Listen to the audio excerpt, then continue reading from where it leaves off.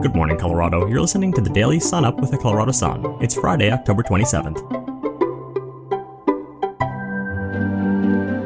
It's time for something a little different as we approach Halloween. Today, Sun writer Kevin Simpson welcomes two Colorado writers who have extensively explored the paranormal to chat about ghostly goings-on across the state.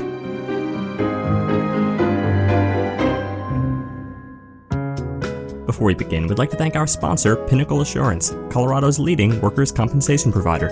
Right now, Pinnacle Assurance is offering enhanced nationwide coverage to protect businesses as they grow.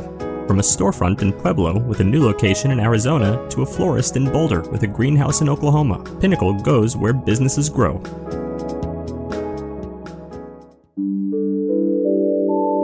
Now, let's go back in time with some Colorado history. On this day in 1972, the University of Northern Colorado dedicated a new library building in honor of renowned author James Michener, a former faculty member. Michener joined UNC in 1936 despite warnings about the challenges of the West.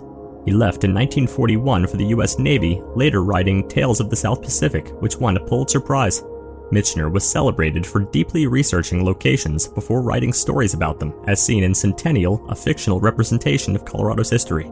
While the library stands as a testament to Michener's love for learning, he notably remarked in 1989 about his deep connection with the libraries and the joy of having one commemorate his intellectual growth at UNC. Before we continue, another quick message. Do you or anyone you know have questions about Medicare as open enrollment begins? Join the Colorado Sun virtually on November 2nd as health reporter John Ingold speaks with panelists about everything you need to know about Medicare and helping select the right plan. The event is free, virtual, and open to the public. RSVP today and submit your questions for panelists by visiting coloradosun.com/events. Next, our feature story. Well, trick or treat, Colorado. Halloween is almost upon us. We're going to choose treat today because we're lucky to have with us two guests who are absolute authorities on the paranormal in Colorado and really around the world. So we're going to dive into the world of ghosts and other scary stuff.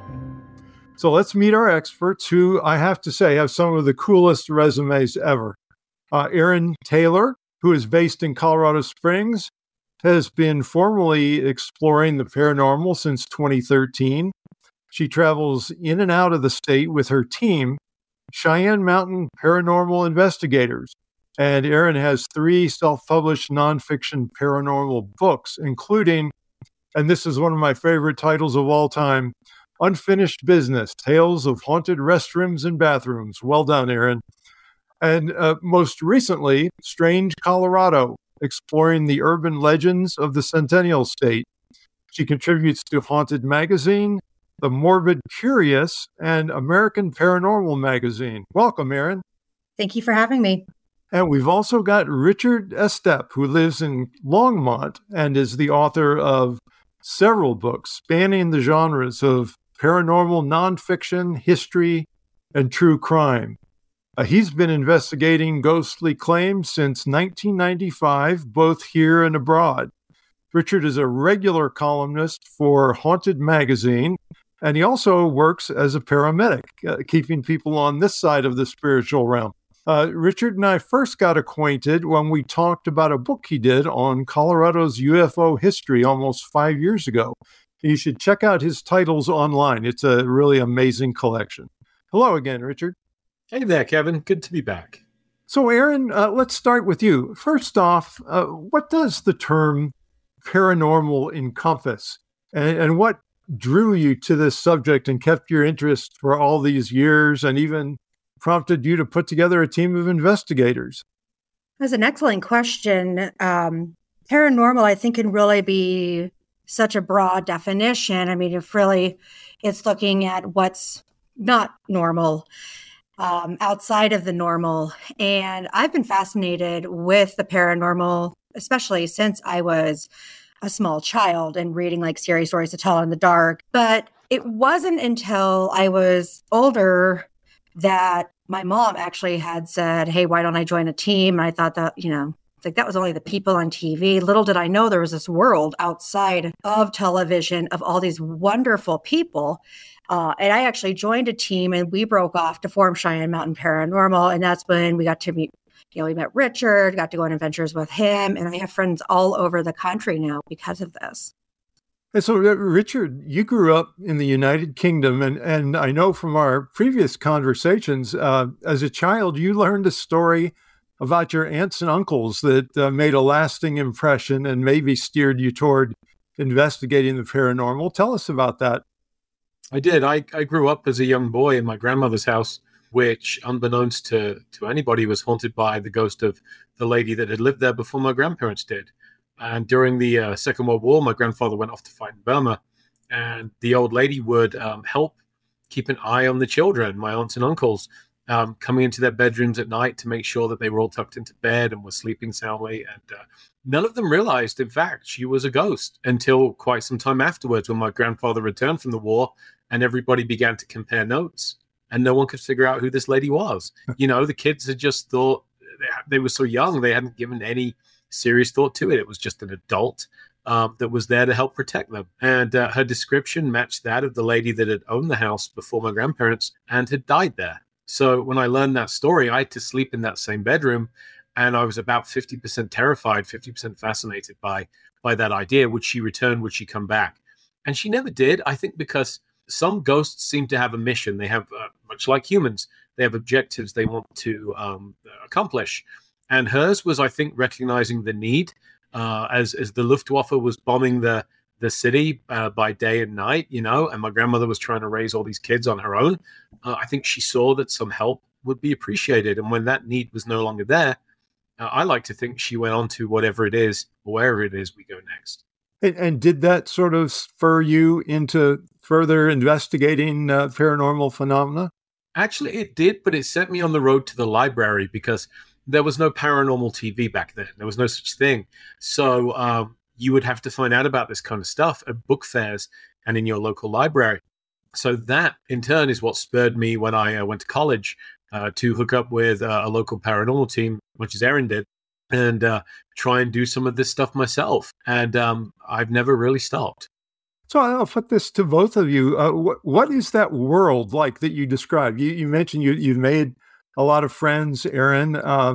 I'm guessing it's just, folks like our neighbors here, but they just have a special interest. I like to joke that it's like, a weird little tribe. And that tribe is my people, because not all people want to talk about haunted places and ghosts and the things that go bump in the night. And then you find others who they want to talk about ghosts. They want to talk about those, they're actively seeking the things that go bump in the night and backing up. Yeah, I mean, they are pretty much normal people. Like I work in mental health, like Richard works in healthcare. I mean, there are people who are lawyers, doctors, nurses, they're working all over, but yet we all like the same things.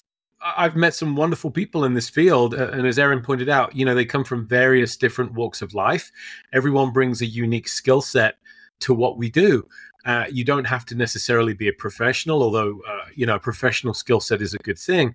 But I've worked with engineers. I've worked with parents, people who are full-time parents. I've worked with veterinary technicians, IT people, you name it. Everybody can bring something to helping us unwrap this great mystery of the paranormal that we're also fascinated with. So when we talk about investigating the paranormal, what does that entail? I mean, we're not talking Ghostbusters exactly, right? There's a little more to it than that. Yeah, absolutely. I mean, it's not I'm going out and trapping Slimer in a box. I mean, I would be so excited if I saw any sort of full-bodied apparition. But more or less, we are just, we're going out and looking for, ghosts. Yes. But at the same time, we're looking for other reasons that supposed things could be happening, such as like an old house being creaky or drafts that are happening, or, maybe someone who's sleepwalking in the middle of the night. But we're looking for any reason for a place to be supposedly haunted. And yeah, sometimes it can be really disappointed to, as we call it, debunk and saying, hey, that this isn't happening, when really there's a thrill of the chase. We could sit 8 hours in a room and have one thing happen. And that one thing, 30 seconds, is like the most exciting thing. It's a pure adrenaline rush. And then with the investigating, it's also doing it again and again, because one night you might have results, one night you might not. It is a scientific study. To me, it's a diagnosis of exclusion, as we say in medicine. I think it was Conan Doyle writing the Sherlock Holmes that said, once you eliminate the possible, whatever remains must be the truth. So for us, it's all about eliminating the possible. And Erin just listed a whole laundry list of things that are, those possibles. We look at structures, we look at weather, we look at geologic conditions. We look at things like what medications a person might be taking and what side effects they have. And it's when we've exhausted our list of conventional explanations, only then do we really approach a paranormal one. Okay, well, now let's get down to some of the actual stories that you guys have seen in and around Colorado or even beyond. Richard, one location that seems to generate a lot of spirit, so to speak, is hotels. I've noticed. The movie The Shining, of course, cemented the Stanley Hotel in Estes Park in the minds of a lot of us. What is it about hotels?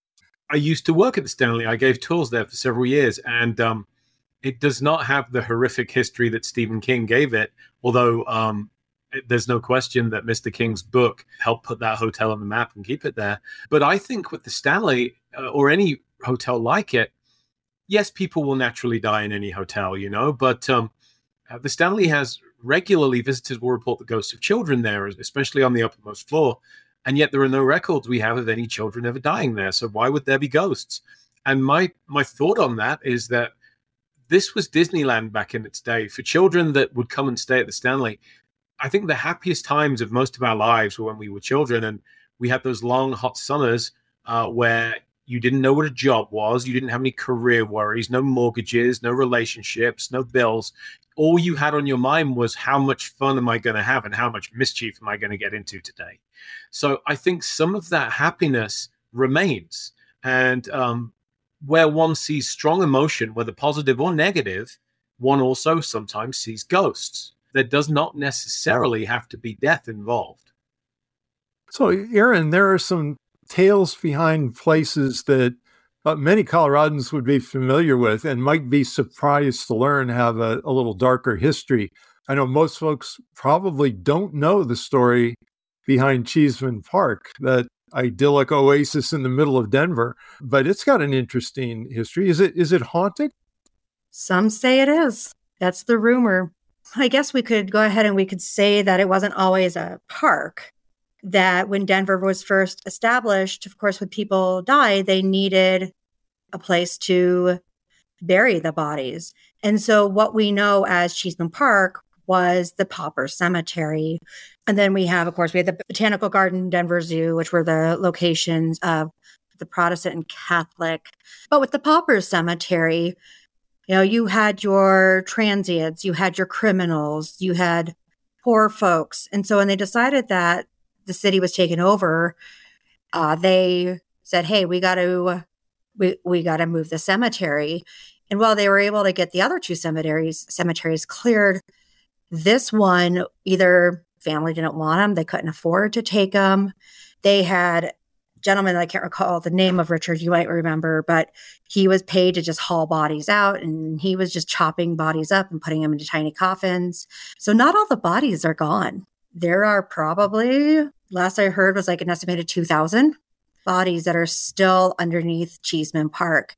And, in fact, actually on snowy days, you can see still some of the indents. But yeah, people are walking, jogging, playing with their dogs, getting married all over.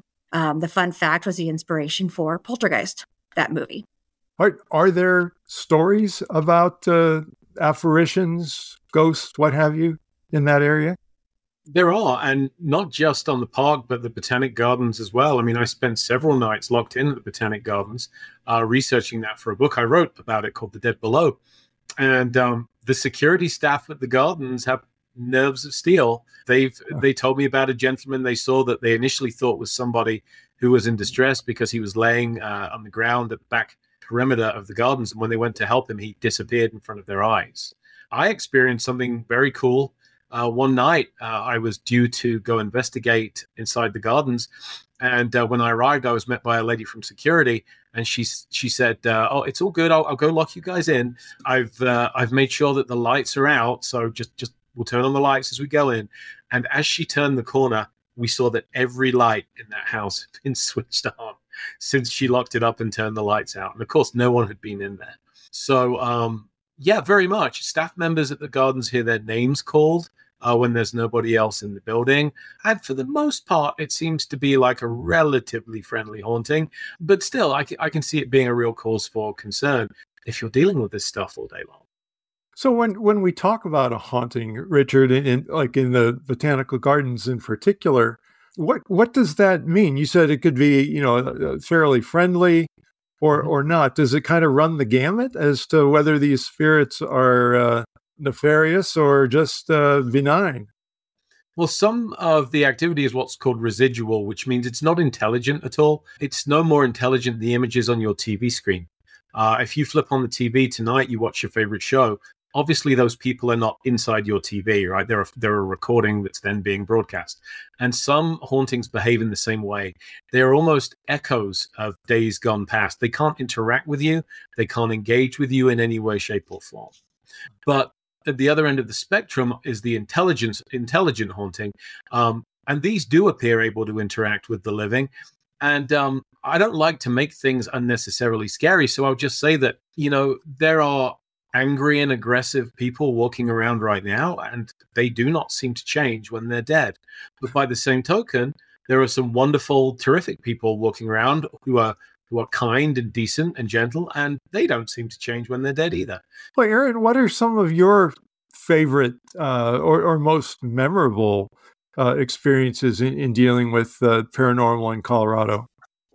I was always one of those who I joke that I'm like a girl on a Friday night waiting for the phone to ring. I mean, I even joke why Richard invites me on some of his stuff because I'm like the one who never anything happens to.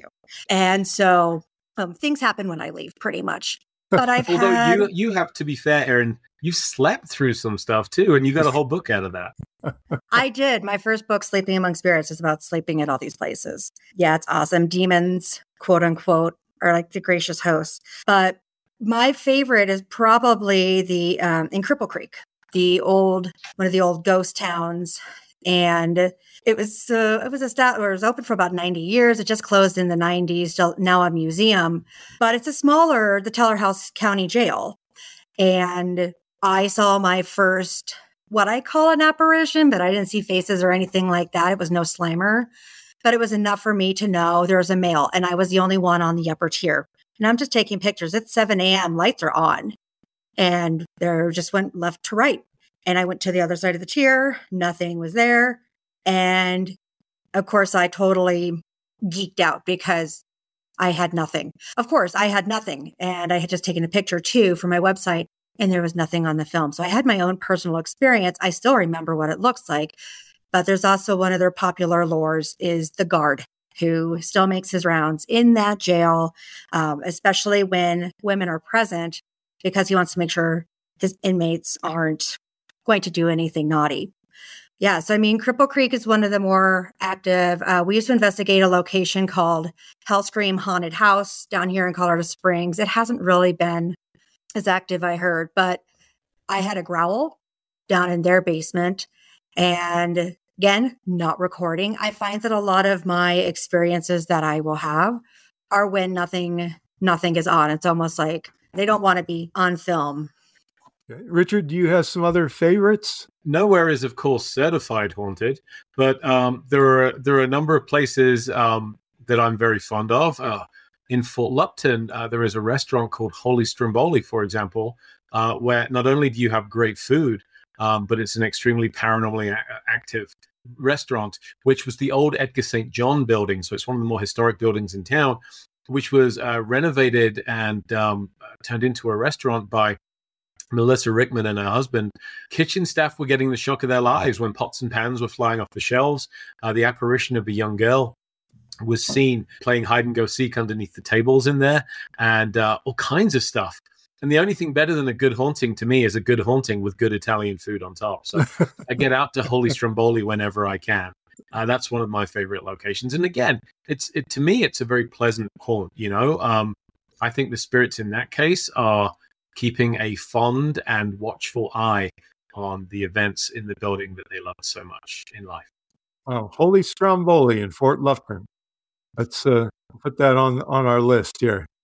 So, Aaron, I'm wondering, with your team, when people call you, and I'm assuming that's how you get referrals, do people call you up and say, we have an issue? How do you connect with the people and the places that can potentially yield paranormal phenomena? Believe it or not, we had to discontinue our phone number because it didn't get used. We live in such a technology day of age where, myself included, people prefer to email or chat. So when people reach out to us, it's usually through our Gmail, which is Cheyenne Mountain Paranormal, because I chose a mouthful of a name for an email, but Cheyenne Mountain Paranormal @gmail.com, or through our Facebook page as well. We're pretty quick. I'm the one who manages the Gmail, so I try to, answer right away. But looking at the case, COVID really didn't help with referrals just because there was such a health scare, right? So what we've been doing, we actually haven't done many private investigations, but we'll refer out. There was another team that was here in Colorado Springs that I would link up with them. There were some cases that myself being in the healthcare professional with mental health, I would even ask a question just as a screener, and that was a good way to eliminate people. People don't like to be called out. I would think if I had a haunting, I would say, no, I'm not crazy, but thank you. But most people are going to say, hey, let me show you a picture of this orb, or hey, I have this video. What do you think? Richard, I was going to ask you too, are people contacting you concerned about something that's going on? Are they frightened? Are they just curious? How do you connect with people? I generally connect with people through my website, and I don't have as much time to do residential cases anymore as once I did, mainly because I'm focused on not just paramedicing, but my book projects and other work. So, but there are still plenty of teams out there that are good and reputable. If I'm able to help somebody, I will. But there is a fairly extensive process before we're willing to go do that, to put boots on the ground. I mean, if I walk into a location and I find evidence of drug use, the time I walked into a house and almost tripped over the bong in the hallway, I kind of had a reasonable suspicion as to why they might be experiencing strange things. And I'm not demeaning people that recreationally or medically use marijuana. I'm just saying that if we have something like that on board, it's very difficult to separate that from what might genuinely be paranormal. It muddies the waters somewhat, as does alcohol and a number of other things. Right.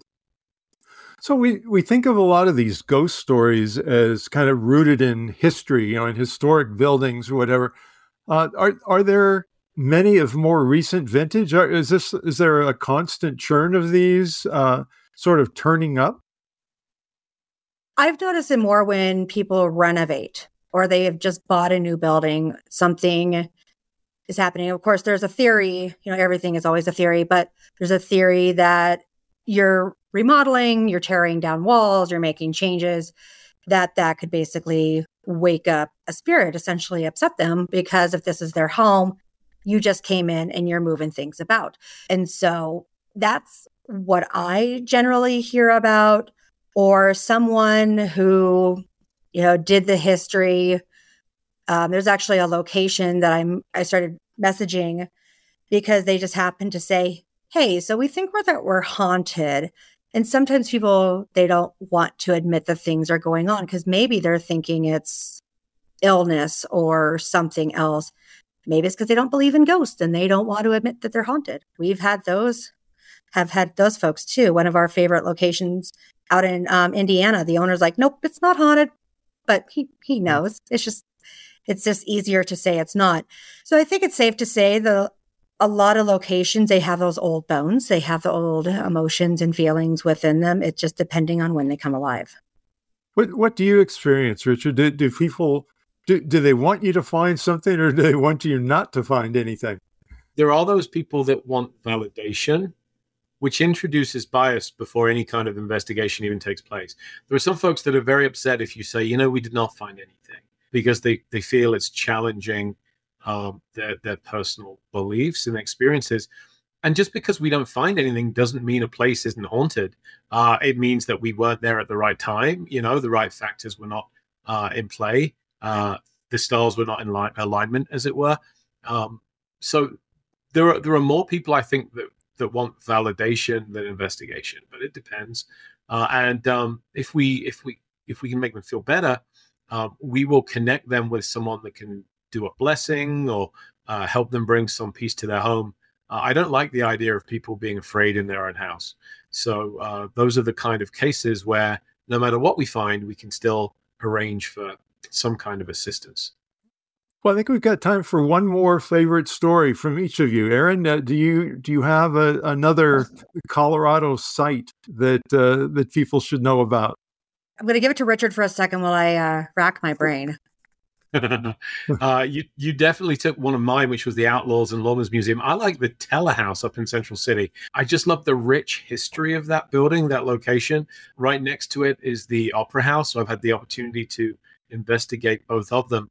And Colorado's mountain history has never been more alive than in two buildings like that, the Telehouse and the Opera House in Central City. So Central City is just a wonderful place to visit anyway.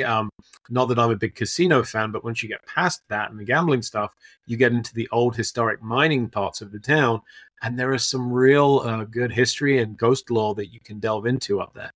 How about you, Aaron? Yeah, so I'm ashamed that I forgot about this one because it actually just happened over the summer while researching for my book.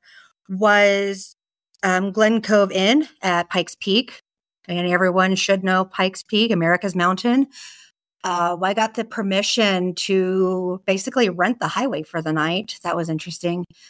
So took a small team. We went up to the inn that used to be an old cabin turned restaurant stop area for tourists. It still is. It's where the tourists have to brake or check their brakes after coming down those sidewinders. And because otherwise it's unsafe to keep going. So we're up there. Funny enough, it's called 13. There's a story of a ghost, hitchhiking ghost named Mona. Apparently she had been murdered and that's her ghost. It's a long story. I know we don't have a lot of time, so listeners could definitely check out my book for it. But while the case happened and Mona was murdered, we actually started talking to Helen. Now, who is Helen? No one knows. But there is a woman in Glen Cove Inn named Helen, and she is very active, and she had a lot to say. She apparently was a worker back in the day. That's what the staff speculated, who died in a blizzard on her way to the inn or away from the inn. I can't remember which one. Again, no record of any of this. So a lot of this is storytelling, but she had a lot to say. We had soap flying off on the floor. We had footsteps and bangs and nothing malicious. But it was more of a, oh my gosh, you're here. Like I said, I'm pretty sure we're the only paranormal team that's ever been allowed to investigate, ever. So that was really cool. And so I would love to go back up there someday, perhaps without running the highway, but I probably would do it again too. It's pretty fascinating. Wow, that's great stuff. I feel truly ready for Halloween now. And I want to thank both of you, Aaron and Richard, for taking some time to give us a peek into the paranormal across our state. And thanks for listening, Colorado. Stay safe out there. You can read more at coloradosun.com. Finally, here are a few stories that you should know about today. Ski patrollers at Eldora Mountain Resort are the latest in Colorado to make a push to unionize. This week, a group of patrollers filed a petition with the National Labor Relations Board to hold an election to become part of the United Professional Ski Patrols of America, a growing union representing more than 700 ski patrollers and lift crews at 10 ski areas in the western U.S. The Eldora patrollers could join workers of Aspen, Breckenridge, Crested Butte, Loveland, Purgatory, Steamboat Springs, and Telluride in unions that negotiate wages, benefits, and working conditions as a unified front. An additional 3,000 4-year-olds living in poverty would be eligible for full-day preschool under proposed guidelines by the Colorado Department of Early Childhood. The department wants to expand how it determines which children are eligible for more free preschool hours beyond the standard 15 hours guaranteed through its universal preschool program. Kids who live in low-income households and who have at least one other qualifying factor can receive 30 hours of preschool each week this school year. The proposed change would add families living in poverty as a qualifying factor. The state's largest electric cooperative has won a $26.5 million judgment against Xcel Energy for breach of contract and mismanagement of the Comanche 3 power plant. Core Energy had sought as much as $250 million in damages. The co-op serves an area stretching from west of Colorado Springs to east of Aurora and owns 25% of the $1.3 billion power plant. When it is in full operation, the plant provides Core with half its electricity. Comanche 3 has been plagued by outages, averaging 91 days of unplanned shutdowns a year since going online in 2010. For more information on all of these stories, visit our website, coloradosun.com. And don't forget to tune in again next time. Before we go, we encourage you to check out a new podcast from our friends at KUNC called The Colorado Dream. Here's a sneak peek. The new season of The Colorado Dream explores the Black immigrant experience in Aurora. It's told through the eyes of one African woman. I would sit on the beach and just daydream about coming to America. And the city of Aurora that's working to become an inclusive home for all. In the last 20 years, we have a new face of the city. I'm Stephanie Daniel. Join me for the Colorado Dream Newcomers Welcome. You can find the series at kunc.org or wherever you get your podcasts. Now, a quick message from our editor. I'm Larry Rickman, editor and co-founder of the Colorado Sun. The Sun is a public benefit corporation, and we rely on the support of listeners and readers like you to produce the nonpartisan, in-depth news that Colorado needs and deserves. Please consider becoming a Sun member for just $5 a month. Learn more at coloradosun.com. Thanks.